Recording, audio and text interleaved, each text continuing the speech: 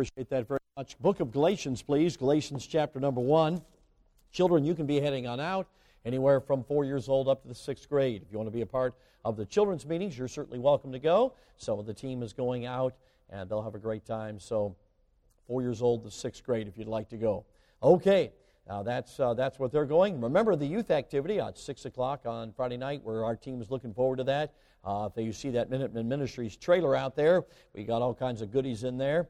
And we'll set up some competitions, have a great time, split into 2 teams, and we'll do what we love to do. Minutemen does competition. That's what we do. And if you want to find that out, you can go to our website, WARSF. That stands for WARSF, WarSpecialForces.org, and find out what we do on a weekly basis. We can't do it on that scale on Friday night, but gives you a little idea of what we do. And we just came from Edinburgh, Virginia, Valley Christian School, about 90 teenagers in the junior high and high school. Had a wonderful week there, heading to Fairfax. I understand they'll probably have a few more students than that, and looking forward to a great week down there at the Christian school, or up there, I should say. And then, of course, we start heading to the Midwest for one out there in Urbana, Ohio. So excited about what the Lord has for us. We're enjoying traveling, working with teenagers. I think I'm temporarily insane. I've been temporarily insane for 37 years. I love working with teenagers. Okay, so it's been great, and we're having a ball and looking forward to Friday night as well. Well, I want to just preach a simple message here this morning. Well, I shouldn't say simple. It's take a little bit of work here. I'm going to preach through an entire book of the Bible. What do you think about that? Okay, an entire book of the Bible. Several years ago, I had a friend of mine who's a director of a small Bible college in Nairobi, Kenya, and he said, I want you to come over, preach our opening services for second semester, and he said, I want you to teach a class. We talked a little bit, and we agreed that I would teach Galatians. Okay, Galatians. Okay. And so I began studying Galatians, and I got my Greek out, and I took 3 years of Greek in college. I know just enough Greek to be extremely dangerous. And so I got that out. I began to study, and I worked through the book of Galatians. And so I'm going to preach through the book of Galatians. Now, I will make a promise to you. We will be done before 7 o'clock tomorrow night. Okay, I'm just teasing. Okay, we'll try to. This is going to be a rocket ride. This is what I call a flyover. You ever done a flyover? A few years ago, I was flying into Midway Airport in the south side of Chicago. I don't know how many are familiar with Midway or Chicago for that matter, but that's where I grew up. I grew up right near Midway Airport. And as I flew in, I looked down, and sure enough, I could see railroad yards. I could see Booth Tarkington Elementary School, where I went to school. I could see 71st, and I could figure out where I lived. I could see the Nabisco factory. Boy, that was great growing up near the Nabisco factory. I'm telling you, you could breathe and gain weight. It was unbelievable. And right over there, the Nabisco factory, I could see the whole thing. I flew in, I'm thinking, wow. But you know what? It looked different than the air, didn't it? You ever done that? It looks different from the air. Looks kind of like, wow, I didn't realize that was that close and all that kind of stuff. Well, we're going to do a flyover the book of Galatians, so I don't want you to get too worried tonight. We're just going to zip right over it. And we want to look at it for a certain reason, because there are 2 pitfalls presented in the book of Galatians that need to be avoided. Several years ago, I was in the state of North Dakota, and yes, there is a state up there, and the glaciers do recede from time to time. But anyway, I was up there in the summertime in North Dakota, and I was talking to an airman who was now assistant pastor, but he was in the Air Force, and he was stationed in South Korea, and he told me that there was an airfield he worked in, that the only way to get there, I guess, was you had to go through the rice fields. I guess if you went on foot, that is. And he said they would tell the airmen every once in a while, and I know this is gross, and I hate to tell you this, but I'm going somewhere with this. They would tell the airmen, because every once in a while, they would fill those rice fields with raw sewage to use it as fertilizer. Okay, next time you eat rice, think about that. But anyway, okay, so anyway, they'd fill it full of raw sewage. Human sewage, okay? I'm telling you, this is not a nice picture, okay? So next time, well, anyway, just you might want to avoid brown rice, but I shouldn't have said that, okay? Working with teenagers gets you in big trouble. Okay, but anyway, so here you are. They said when you come in on those little mounds of dirt, in between the rice fields that you'd come in, enough for one person to walk on, they would tell the airmen, now listen, don't come in without a flashlight and don't come in drunk. You know why? Because if you fall off that pathway, you're going to regret it. You know what I'm talking about? You're going to regret it. Raw sewage on both sides. Now, I'm going to tell you this. I know this is, I'm not trying to be gross. Working with teenagers, I try to get picturesque pictures you won't forget, okay? So please forgive me, okay? For you adults, I should have warned you that preaching to teenagers sometimes has bad effect. But anyway, I am telling you, you know what the book of Galatians does? It presents two pitfalls. And I'm going to tell you, they're worse than raw sewage. And so what God is telling us is stay on that narrow road in between the two pitfalls. One of them is a false gospel, and one of them is a counterfeit gospel, and they're on either side of the true gospel. Did you know that? Do you know the book of Galatians is one of the few books that Paul wrote that has no commendation? He has no commendation for the Galatian churches. Now, if you read the book of Acts, you'll never see the word Galatia, but you'll see the words Lystra, Derbe, Iconium, Antioch of Pisidia. Those are the churches in the what we might call the region of Galatia. And so what had happened is God had done a great work. When they came in there, a bunch of people had gotten saved, and churches were established, and guess what? The devil got in on the deal. You ever been in a church when the devil got in on the deal? I'm telling you, he still works at that today. And the devil got in with the false gospel. And the Apostle Paul writes a very strong letter to the Galatians, and we're going to just do a flyover it, because it shows us two pitfalls that are very alive and well in the American church. Did you know that? One of the pitfalls was probably more alive several decades ago. The other pitfall has come alive, as the other one perhaps is not the pitfall it once was. Satan will try to push you one side or the other, I'll tell you that, because he doesn't want you on the narrow road. He does not want you on the true gospel road. Now, it's important to realize when I'm talking about the gospel here in the book of Galatians, the book of Galatians, 9 times you find the word brethren. So I want to ask you a question.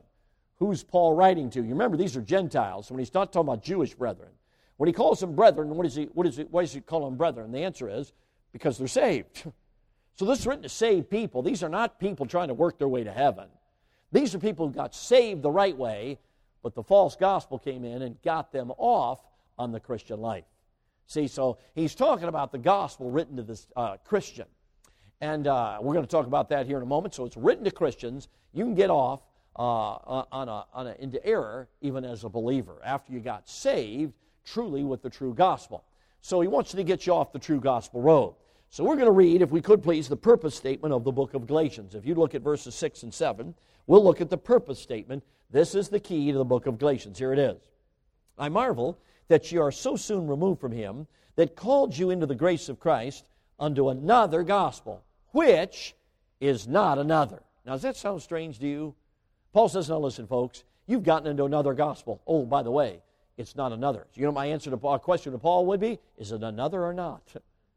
Well, it's actually 2 words. The very first word, another gospel, you know what it means?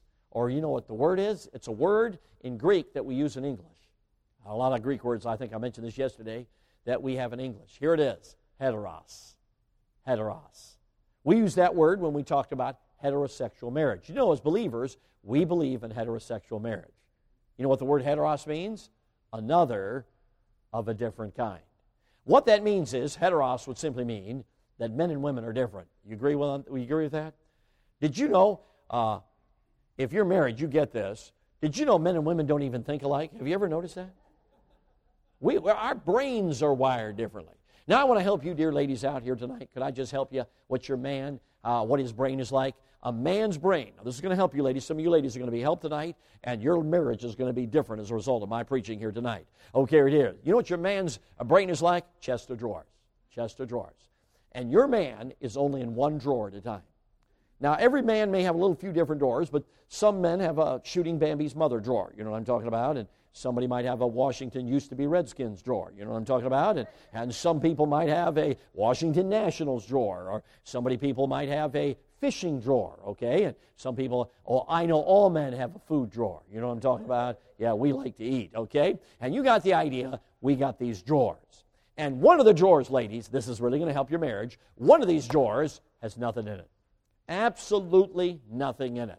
So if you ever look at your husband, he's looking just very blankly at the wall, and you say to your husband, hey, honey, what are you thinking about? And he looks at you like this duh moment, and he says to you, oh, nothing. He actually means it. He means it. Okay? And I know for a lady that's impossible. You can't think of nothing because you often are thinking of everything. But anyway, I don't know. Best I can tell, I'm married to a woman, but I certainly am not one. But as I understand it, a woman's brain is more like a bowl of spaghetti, except they're not noodles, it's electricity. You know what I'm talking about? Everything's connected to everything. Okay, if you use the windows analogy, we men only have one window up at a time, and every woman has, who knows, into the double digits, windows going at the same time. Okay, so, now that wasn't the message, but that's the idea different. See, heteros. So what the Bible is saying here, the Apostle Paul is saying, listen, you're removed from the grace of God. You've gotten into another gospel which is not the same. It's different, which is not another. And that second word, another, means another of the same kind. So he's saying, you've gotten into another of a different kind of gospel, which is not another of the same kind. That's what he's saying. So whatever this false gospel is, and I'm going to use this side tonight to be that false gospel. This will be the ditch over here. That particular ditch is another gospel, a heteros gospel. We're in a moment going to call it an opposite gospel, because notice what verse 7 says, which is not another, but there be some that trouble you, and here it is, and would pervert the gospel of Christ. Now it's interesting, the word pervert, you know what it means?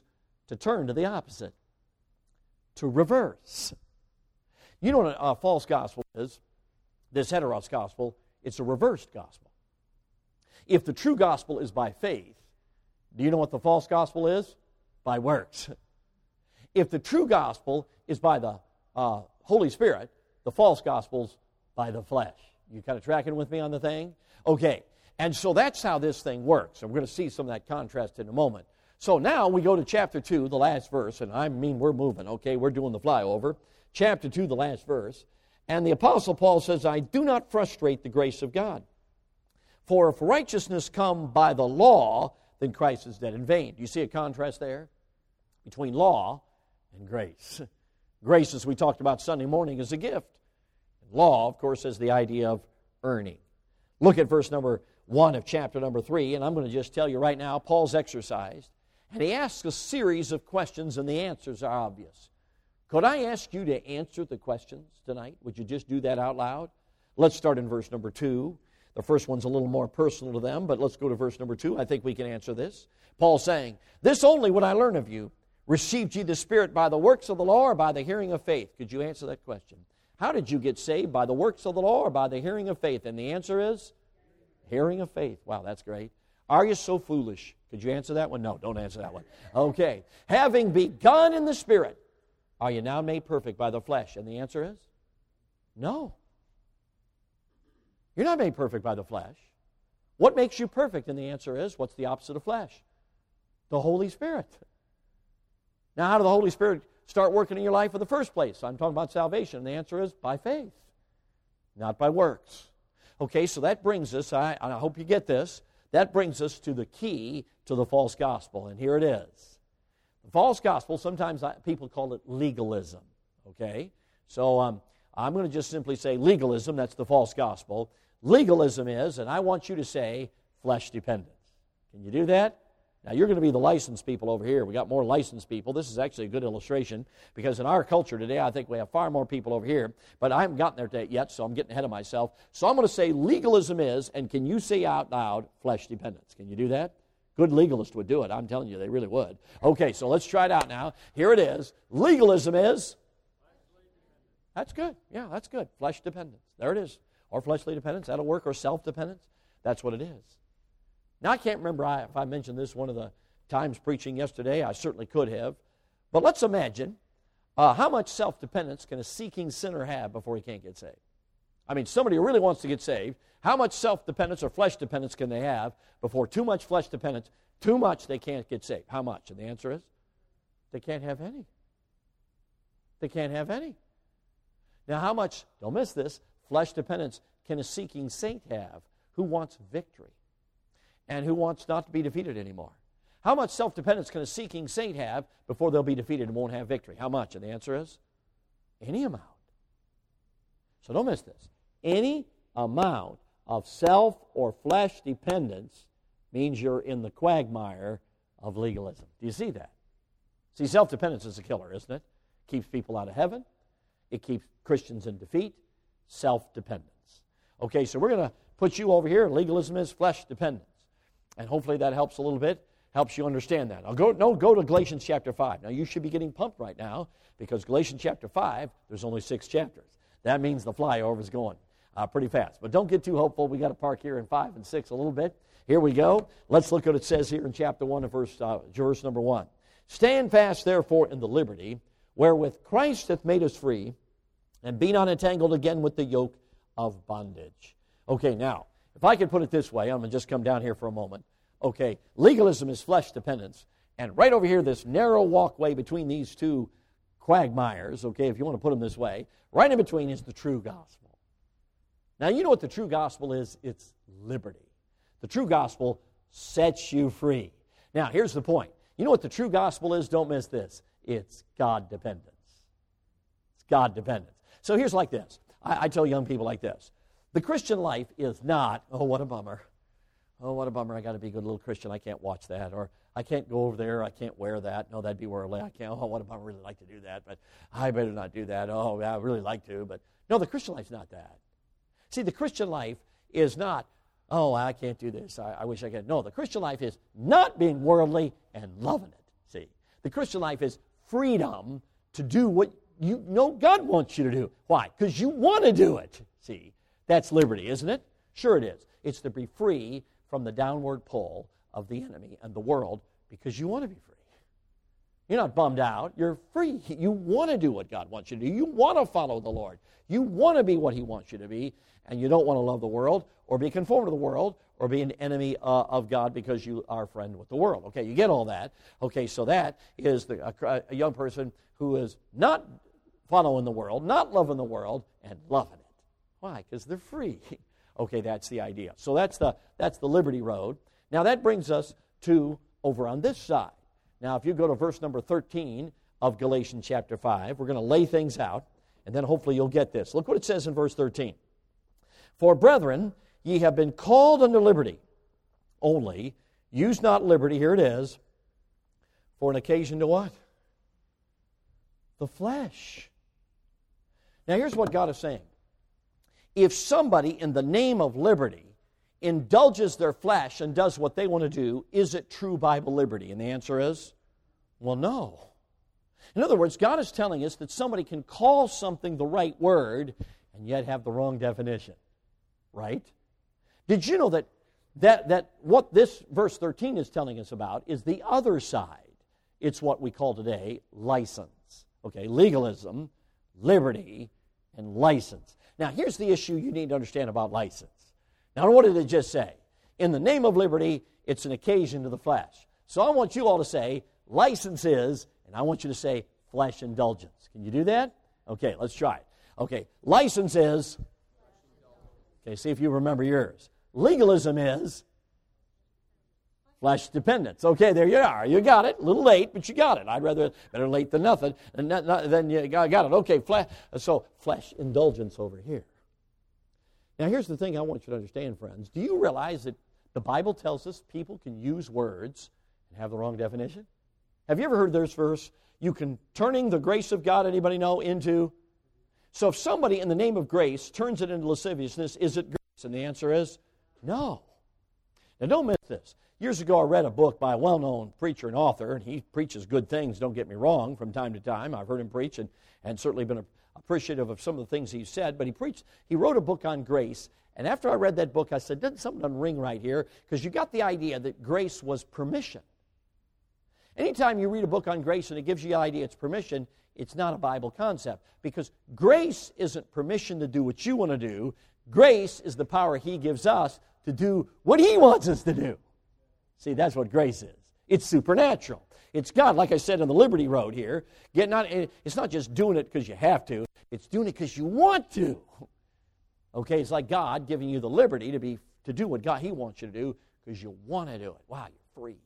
Okay, so people take words like grace and turn them to lasciviousness. How about this one? You know the word faith. Can the word faith be used in an incorrect fashion? Well, sure. James 2 says, if a man say he has faith and hath not works, it's dead being alone. Okay, in other words, there are people who talk about faith but minimize obedience. See, they've misdefined it. Do you know what happens when somebody in the name of liberty indulges their flesh? Do you know what happens in the name of grace when somebody turns it to lasciviousness? Do you know what somebody in the name of faith minimizes obedience and has not obedience? They talk about faith, but they're really not obeying God. Do you know what that is? Counterfeit. So over here we have what we're going to call legalism, which is the opposite gospel. And over here we have license, which is the counterfeit gospel. Now I'm going to ask you an honest question. Is a counterfeit easier to detect or an opposite? An opposite. Now I'm going to tell you right now, friends, we men sometimes are pretty dense. I know every woman out here, all the wives said, amen, glory, hallelujah. Preach it, brother. Okay, yeah, we men sometimes are pretty dense. But I will tell you this, ladies, I'm telling you the honest truth. If you had a nice tall glass of iced tea, and you had a nice piping cut of hot tea, and you told your husband, could you go get the hot tea? Do you know what? We probably can do that. You know why? Because opposites are easy to detect. There's a difference between hot and cold that's pretty obvious. Okay, you get the idea of opposites, but counterfeit's kind of tough, isn't it? If I pulled out a counterfeit bill, for most of us in this room, we probably couldn't detect it if it was a good counterfeit. Now, if I pulled out, I don't have my wallet with me tonight, but in my wallet I keep Canadian currency. I've got a $20 Canadian bill. Now, I know why you're asking, why in the world do you carry Canadian money? I would ask you, why wouldn't you carry Canadian money when every Canadian airport has Tim Hortons in it? I'd carry Canadian money if I were you. If you don't have any idea what I'm talking about, you have not lived, because Tim Hortons coffee is the best stuff on the planet, and that's my commercial. I was not paid to say that, but nonetheless, okay, for all you coffee lovers out there, okay. But anyhow, I got $20. I'm telling you, you can look at my wallet, $20 Canadian, and just in case I get abducted into Canada. Okay, but anyway, so there it is. Probably not getting across the border in the next little bit with everything going on. But anyway. Okay, so if I showed you Canadian bill, you'd say, that's not American currency. Why? Because it's different. It's like plastic. You can't even tear it. It's different. It's pretty obviously different. I wouldn't call it opposite, but it's close to an opposite. But if I showed you a counterfeit bill, you'd think, you probably wouldn't see it, at least from a distance. You'd think that's a real American currency. See, a counterfeit is much harder to detect than an opposite. Now, let me just say this. The legalism is much easier to detect than license. Now, hang on. Some of you do not have the historical perspective to understand what I'm about to say, but I'm going to say it for the few that do. I would say the problem, at least in the independent Baptist circles, and that would be other circles as well, but I grew up in the independent Baptist circles. My dad grew up Southern Baptist, became an independent Baptist in his 20s. But one of the reasons was because his pastor was a liberal back when he was growing up, did not believe in the virgin birth, didn't believe in the blood atonement, and etc. It was way back in the liberal, modernistic days. But anyway, all that aside, I grew up in the independent Baptist movement, and in the independent Baptist movement, if there was a problem in the 70s and 80s, you know what it was? It was over here, legalism. Now, I'm not saying every church was legalistic, many of them weren't, but if there was a problem, a ditch, this was the ditch. I will say if there's a ditch today, guess what? It's over here. In fact, I would say most denominations it's over here. There might be a few over here. Now, you say, preacher, what are you talking about? Okay, hang tight for a moment. I'm going to get there. I want you to get this because I want you to have discernment, because we're in a day that needs discernment. Let's just imagine, and maybe this will help you out. Let's imagine I took that American flag and I put it right down here. And let's imagine I went to the children's meeting and found one of the little kids down there, probably just a little 2 or 3 year old. I think we have one about that age. And let's imagine we brought him up here, and I said to that 2 or 3 year old in front of you all, I said, listen, if you touch that eagle on the top of that flag, I'll give you $10. And man, that kid starts getting excited, and he starts jumping and trying to hit that eagle. Now I want to ask you an honest question. Is he going to touch the eagle tonight? And the answer is, he's not going to touch the eagle for a long, long time. And let's imagine he jumps. You know what's eventually going to happen? He's going to get discouraged. You know what's probably going to happen? He's going to leave. And so let's imagine he's jumping. We're cheering him on. We're offering him a moment. We go 10 to 20. We start offering him more money. He keeps jumping. Listen, there's no time in the near future he's even going to come close to that eagle. So we kind of feel bad about it. Maybe he starts to leave, and so I take this flag and I compromise it, okay? I compromise the standard. You tracking with me now? And he comes over here and he touches the eagle, and we all cheer and we give him the money. Yeah, but we all know he didn't touch the eagle. We compromised the standard. So it was humanly attainable. But there is another option, friends. There's another option. We could leave the standard upright, and we could look out here tonight for somebody, well-built, somebody who lifts weights, somebody that's like a rock, somebody that's like a V. You know what I'm talking about? I'm really not seeing anybody, but anyway, we could look out there for somebody that lifts weights, got bulging muscles, and we could bring that person up here and look at that little kid and say, do you believe so-and-so can lift you to touch that eagle? Big eyes, yeah. And so with little effort, he just lifts that little guy up. He touches the eagle. Now, don't miss this. We didn't compromise the standard, did we? But a power that was not his own enabled him to do what he could never do, and that power enabled him. Are you seeing the three options? You know what legalism is? That's that little boy trying to touch the eagle, but he'll never be able to touch it. Do you know you cannot live the Christian life without God? Did you know that? Jesus himself said, without me ye can do nothing. And anybody who endeavors to live the Christian life in human strength always fails.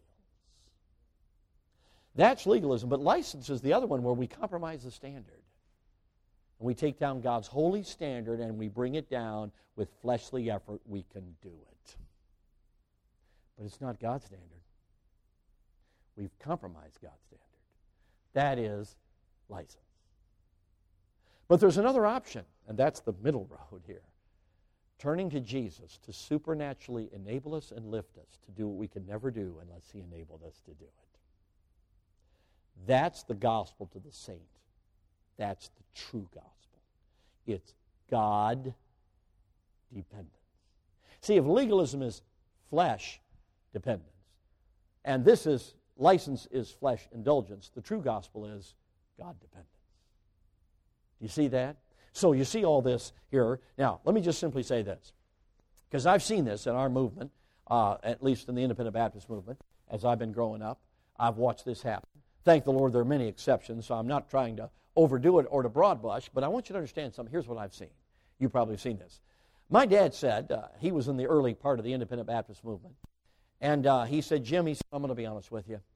He said, when we started in the 40s and 50s, he said, we were nobodies. We were the offscouring of the earth. Denominational people hated us. He said, we were in storefronts. He said, we had nothing. The only thing we had was God. He said, we'd have all-night prayer meetings. We'd fast, we'd pray. He said we'd depend on God. Did you know by the late 1960s, in 24 of the 50 states, the largest church in that state was an Independent Baptist church? Did you know that? I will tell you, in the 70s and 80s, the Independent Baptists were the movement. There is no doubt about it. Historically, you can prove it. Really, the megachurch movement, the very first wave of it was Independent Baptists. They're the kind of ones that pioneered it way back. Now, if you know anything about the movement, and again, the Independent Baptist is not the issue. I'm just trying to help you understand something by using the denomination. It's not really a denomination. It's more, I'm afraid, my phone, I did it again. Yeah, I don't know what it is. I do that too often. Okay. But I'm going to turn this off. I won't go into that, but the worst one I ever did was graduation. I was preaching a graduation full regalia. My phone went off. That one I thought almost got fired. Okay, but anyway, but done that. But anyway, Independent Baptist movement, back to the movement itself. But I grew up in the movement, and my dad said, there was all-night prayer meetings, there was dependence, but somewhere in the 70s and 80s, guess what? We were the big guys. Somewhere, you know what happened? I have an opinion that there's two things that I am for, but we left our prayer closet, I believe, to do. Number one, Christian school movement. Now, I'm all for Christian schools, don't get me wrong. I've given my life to Christian schools. Next week I'll be one. Yes, last week I was in one. I'll be in about 11 different Christian schools this fall. I love Christian schools, but I'm telling you, friends, I think we should have started the Christian schools, but I think we left our prayer closets to do it. Now, I'm overstating it to make a point. Number two, politics. Now, I'm all for electing good men, but you know what happened? We elected Ronald Reagan into office, and I love Ronald Reagan. I'm probably a huge Ronald Reagan fan, but I will tell you, Ronald Reagan was not the Messiah. And Ronald Reagan had plenty of things that he did that were not helpful. My point is simply this, friends. We left the prayer closet to do some good things. But and pretty soon, I don't know how to explain it, I believe it kind of moved. We moved into flesh dependence. We moved from God dependence into flesh dependence. Now, don't miss this. You cannot stay in flesh dependence very long. You know why? Because it doesn't work. You know that little guy jumping to hit the flag? After a while you realize, I'll never hit that. I'll never hit that eagle. So don't miss this. Legalism always leads to license unless you meet Jesus. And I'm not talking about getting saved. I'm telling you, friends, when you start walking with Jesus, start walking by faith and seeing supernatural intervention in your life, you're not interested in the slush pond of license, and you're not interested in legalism. You're not interested in trying to jump and hit an eagle you'll never hit, and nor are you interested in compromising the standard. You're interested in Jesus lifting you to do what you can never do unless He lifted you to do it. You tracking with me? So understand, and again, I was just overstating the case in our particular movement, but I've certainly seen it. And you know what I've noticed recently in our independent Baptist movement is there's a humility and a brokenness and an emphasis on prayer like I've never seen. It's small, but I'm telling you it's going to make a difference. It's going to make a difference. You know what we're getting back to? God, we need you. We need you. And I'm telling you, we do need God. Okay, so hopefully that will help. You say, okay, preacher, I think I'm getting it. But I want you to think for a moment about this, because I've seen this happen. Here's a person, I've seen this in some church. You see a family, and you notice they're very conservative. Now, let me just simply say about legalism, because legalism is one of those catchwords. Legalism is not, most people define legalism this way. Anybody that's stricter than I am, they're legalists. You know, that is not a good definition. Now, may I say this carefully? Legalism has nothing to do with the line you draw. It has everything to do with your attitude toward the line. You could be loose and be a legalist. If you're depending on your flesh to live your line, you're a legalist. I don't care if it's a loosey-goosey line or a strictly-wickedy line. It doesn't matter to me. The point is, if you're self-dependent, that's legalism according to Galatians. Are you tracking on the thing? Getting it? Okay. So legalism is not stricter or looser. Legalism is how you view the line. See, flesh dependence is the killer. It never works. You know why it doesn't work? Because I cannot, listen, you cannot, with your flesh, do things that are supernatural. You can't. You need divine intervention. Do you know you cannot effectively play without the Holy Spirit? Did you know that? Did you know you can't supernaturally be touched with the Bible truth without the Holy Spirit? Did you know that? You can't win people to Jesus without the Holy Spirit. You can't grow spiritually without the Holy Spirit. And if you try to do things that can only be done by the Holy Spirit with your flesh, you're looking at disaster. Now here's the problem with flesh dependence, and here's the problem with flesh indulgence, Galatians 6:7. Be not deceived. God is not mocked. Whatsoever a man soweth, that shall he also reap. For he that soweth to his flesh shall of the flesh reap, help me out now, corruption. At the very end of Galatians, here's what God is saying. You can depend on your flesh. You can work hard, you can grit your teeth, you can try to do this Christian life thing, but it will lead to corruption. Or you can go over and you can be loosey-goosey. You can compromise the standard. You can watch what you want to watch, jam on what you want to jam, do what you want to do, but it won't work. Flesh dependence always leads to flesh indulgence unless you meet Jesus. And I've seen people, I was just about to say a moment ago, who were very conservative, but they were flesh dependent. And one day you notice they've left their conservative church. Now over the loosey-goosey, everything, come as you are, leave as you were, loosey-goosey church on the edge of town. You know what I'm talking about. Some of you know exactly what I'm talking about. And you're thinking, what happened? Man, they used to be so conservative. Now they're over here. What happened? Well, actually, what happened wasn't very far. They didn't move very much at all. They moved from one kind of flesh to another kind. They moved from flesh dependence to flesh indulgence. It looks like they moved a lot, but they really didn't. You say, okay, preacher, I think I'm getting it. I'm telling you, friends, I have, a couple of weeks ago, I think it was July, August, 2 scandals broke on the same day. One came from a very conservative church, a moral scandal that was, I won't even go into it, so tragic, so wicked and godless. And then the other one was a guy from a real progressive, loosey-goosey church who took a conservative church and took it completely into the contemporary realm and ridiculous. I mean, just way past the line. Now, you look at that and say, well, that doesn't make sense. This guy over here, he's real conservative. This guy's loosey-goosey. What's the deal? Well, they all have in common one thing, flesh. Listen, I will tell you, You give me a legalist church, you give me a licensed church, and I will promise you, sooner or later you're going to have a scandal. You know why? Because the Bible says the flesh corrupts. It always does. Doesn't matter which side it is. The flesh corrupts. Legalism corrupts. License corrupts. You cannot give the flesh an inch without it corrupting you. The Bible tells us you better be aware of the flesh. Galatians 5 says, walk in the Spirit, and ye shall not fulfill the lust of the flesh. Hey, the book of Galatians 5 and 6 is all about the flesh. Man, it's saying, listen, don't depend on the flesh and don't indulge in the flesh. You say, well, preacher, what am I supposed to do with the flesh? Glad you asked. Look at verse 24. We're about to land the airport plane. Look at verse 24. And they that are Christ's have what? Verse 24, chapter number 5.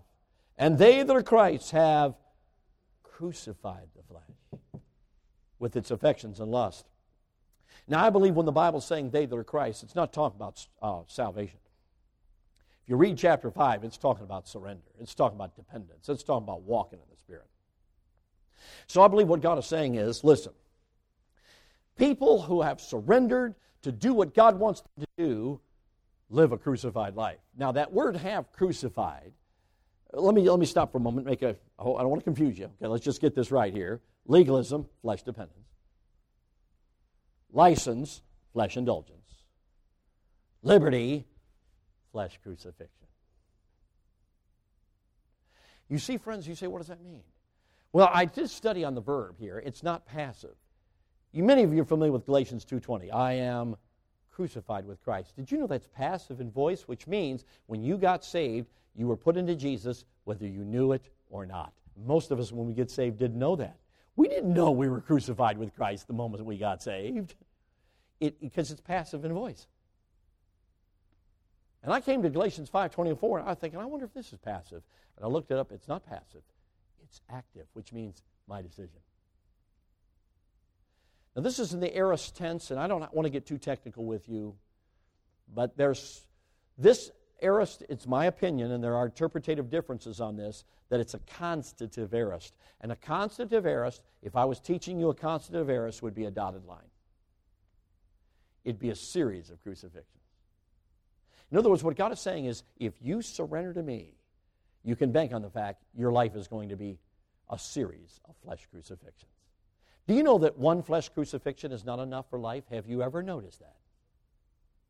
I don't know about you, but I'm having to realize that my flesh keeps rearing its ugly head all the time. Now, maybe you got better flesh than I do, but I got a really bad deal on the deal. I don't know. My ancestors must have had pretty bad genes because I got bad flesh. I bet you do too. So you know what I have to do on a periodic basis? That flesh rears its ugly head. You know what I got to do? I said, you're done, buddy. I'm crucified. I'm done. I'm done with this. You know why you have invitations? So you can crucify the flesh. You say, preacher, I don't like walking the aisle in an invitation. I don't know many people who do. But I'll tell you this, does a good old, it'll knock your flesh down. I promise you, walk down an aisle, Brent, you'll take that flesh down, you'll put them in a casket. And I'm telling you, you'll think you're dying too. I'm telling you, it's not a bad deal to die. Did you know that? When it comes to your flesh, God said crucify it. You know, I'm telling you, one of the things that I've noticed about millennials and Gen Zers, and I've given my life to them, is they don't like flesh crucifixion. And they even theologically argue against it. But I guarantee you, any Christian in this room who walks with Jesus, any one of you, can point back and say, yeah, I crucified. God led me there. I had to say no to my flesh here, no to my flesh here. You say, preacher, what are you talking about? I went to just a few weeks to be with a pastor friend down in Florida. He was in the Air Force, got wondrously born again. He's now a pastor at the very church. He can take you back the hallway, tell you where he got saved. Pastor's that very church where he got saved. It's a really neat thing. He said, it wasn't long after I got saved, I started coming to church every service, and some guy got up and ripped it on worldly music. That was back in the 70s. We used to have a bunch of people deal with worldly music. But since music's no longer worldly, we don't talk about it anymore. Since nobody listens to worldly music anymore. I'm speaking as a fool, using Paul, but anyway. Somebody got up and just ripped it up on worldly music, and he didn't get mad. You know what he said? That guy's right. Went home, gathered all his records together. Now, that dates the illustration. You with me? Somebody say, records, what are you talking about? Find the oldest person in the room and ask them. They'll be glad to tell you what vinyl is, records, etc. I hear they're making a little bit of a comeback, but anyway. And so He got all his records together, and he went out to the burn barrel. Now, you have to ask somebody old about that, too. But anyway, he went out, especially if you're in Washington, D.C., you have no clue what a burn barrel is, but go out to the deep south, you can find a burn barrel. Okay, he went out to the burn barrel. That thing fire was raging. He took his record collection, and he pitched it in that burn barrel. You know what he was doing? Crucifying the flesh. I've worked with teenagers for 37 years. I've seen a lot of teenagers crucify the flesh. You say, preacher, how? Going to the principal's office and confessing cheating? I'm telling you, last week, we probably, I would say, had 40, 50 kids crucify the flesh. You say, how? Most of them going home and say, Mom and Dad, I've been looking at junk on the internet. Yeah. Mom and Dad or teacher, I cheated on this test. Crucifying the flesh. You know what happens when you crucify the flesh? This may really, really surprise you. You live. You live. When you die, you live. It's the strangest thing. You know who the happiest kids were on Friday night? Kids getting up and talking to their parents and getting right with teachers and getting things right. They're the happiest kids. You know why? Because they experienced the resurrection. I'm telling you, crucifixion of the flesh is a lost art in the year 2021. It's a lost art. Instead, we're wallowing in the sewage over here or wallowing in the sewage over here instead of walking the Liberty Road, where every once in a while God's going to bring you, hey, that needs to go. You need to stop listening to that. Don't watch that anymore. Get that junk out of your life. And you have to crucify the flesh. And I was preaching in the state of Wisconsin. I'd finished preaching, and a dear pastor friend of mine was deeply emotional. He's about my age, tears in his eyes. He said, congregation, he said, I got to tell you. He said, what the evangelist talked about tonight, he said, that's so true in my life. He said, I got saved in 8th grade, started going to Independent Baptist Church right over here in Maryland, Granite Baptist over in Glen Burnie. Some of you might be familiar with that, by the airport. He said, I started going to that church every time the doors were open, or at least every Sunday morning, and he said, my parents got divorced. And he said, Sunday, ended up my day with my dad. He said, after church, my dad would pick me up. He said, pretty soon God's Holy Spirit began to deal with me and say, you need to be in church Sunday night. He said, I went to my dad and said, Dad, I want to spend time with you. Don't get me wrong, but I got to get back to church on Sunday night. He said, the second thing that happened was this. He said, my dad would go right to a movie theater. We'd get something to eat. We'd go right to a movie theater. He said, movie after movie after movie. He said, the Holy Spirit of God would convict me. Why are you watching this? Why are you watching this? Finally, he said, I went to my dad and said, Dad, I can't go to the movie theater anymore. He said, that stuff's grieving the Holy Spirit. I just can't go anymore. And with tears in his eyes, he looked at his congregation. He said, if I had not made those two decisions, I would not be your pastor, nor would I be anybody's pastor. You know what he's saying? At a young age, I learned to crucify the flesh. I didn't understand what I was doing. I was just following the Holy Spirit. Do you know what happens if you follow the Holy Spirit? You'll crucify the flesh. You say, I'm not doing this anymore. That's got to go. No, that's not helping me. No, I need to deal with that. No, I need to walk that aisle. I need to go ask that person for forgiveness. Oh, you got to crucify the flesh. But when you do, you'll be on the Liberty Road. That's the God dependence road. That's where there's liberty to do what God wants you to do. That's where you ought to live. Not in the cesspools on either side, legalism and license, flesh dependence and flesh indulgence. Do you see it, friends? Just trying to encourage you, because I'm going to be honest with you. If I could just be dead honest with you, you've been a great crowd. I appreciate so much you let me preach to you yesterday and coming back tonight. I know, I really do appreciate it. But I'm going to tell you right now, I've traveled in churches today. You know what the problem is today? License. Like I mentioned yesterday, the moral issues are huge. I mean, young men, listen, most of the young men in our Independent Baptist Bible College are struggling with pornography. I'm just telling you the truth. Most of them are. They're studying for the ministry. They're going to be your next generation of pastors. I mean, we're in license. And it's just amazing to me, the kind of entertainment that's watched, the music that's listened to. It's just killing me. But I'm telling you, the answer is not legalism. The answer is Jesus. Always has been, always will be. I was just talking literally minutes ago before this service to a young man that may travel with me next fall. I said, tell me about your life. He said, when I was 18 and walked out of my parents' house, he said, I walked into the devil's lifestyle. He said, I lived on my own. He says, you name it, I did it. He said, about 4 years without living, he said, I got right with God. And he says, I've learned that the only way to overcome those sinful addictions that became part of my life is a real relationship with Jesus Christ. And I'm telling you, friend, that's what Galatians is all about. You know what Paul's saying? Stop living by the law, flesh dependence, and then don't overreact and go to flesh indulgence. Walk in the Spirit, and you shall not fulfill the lust of the flesh.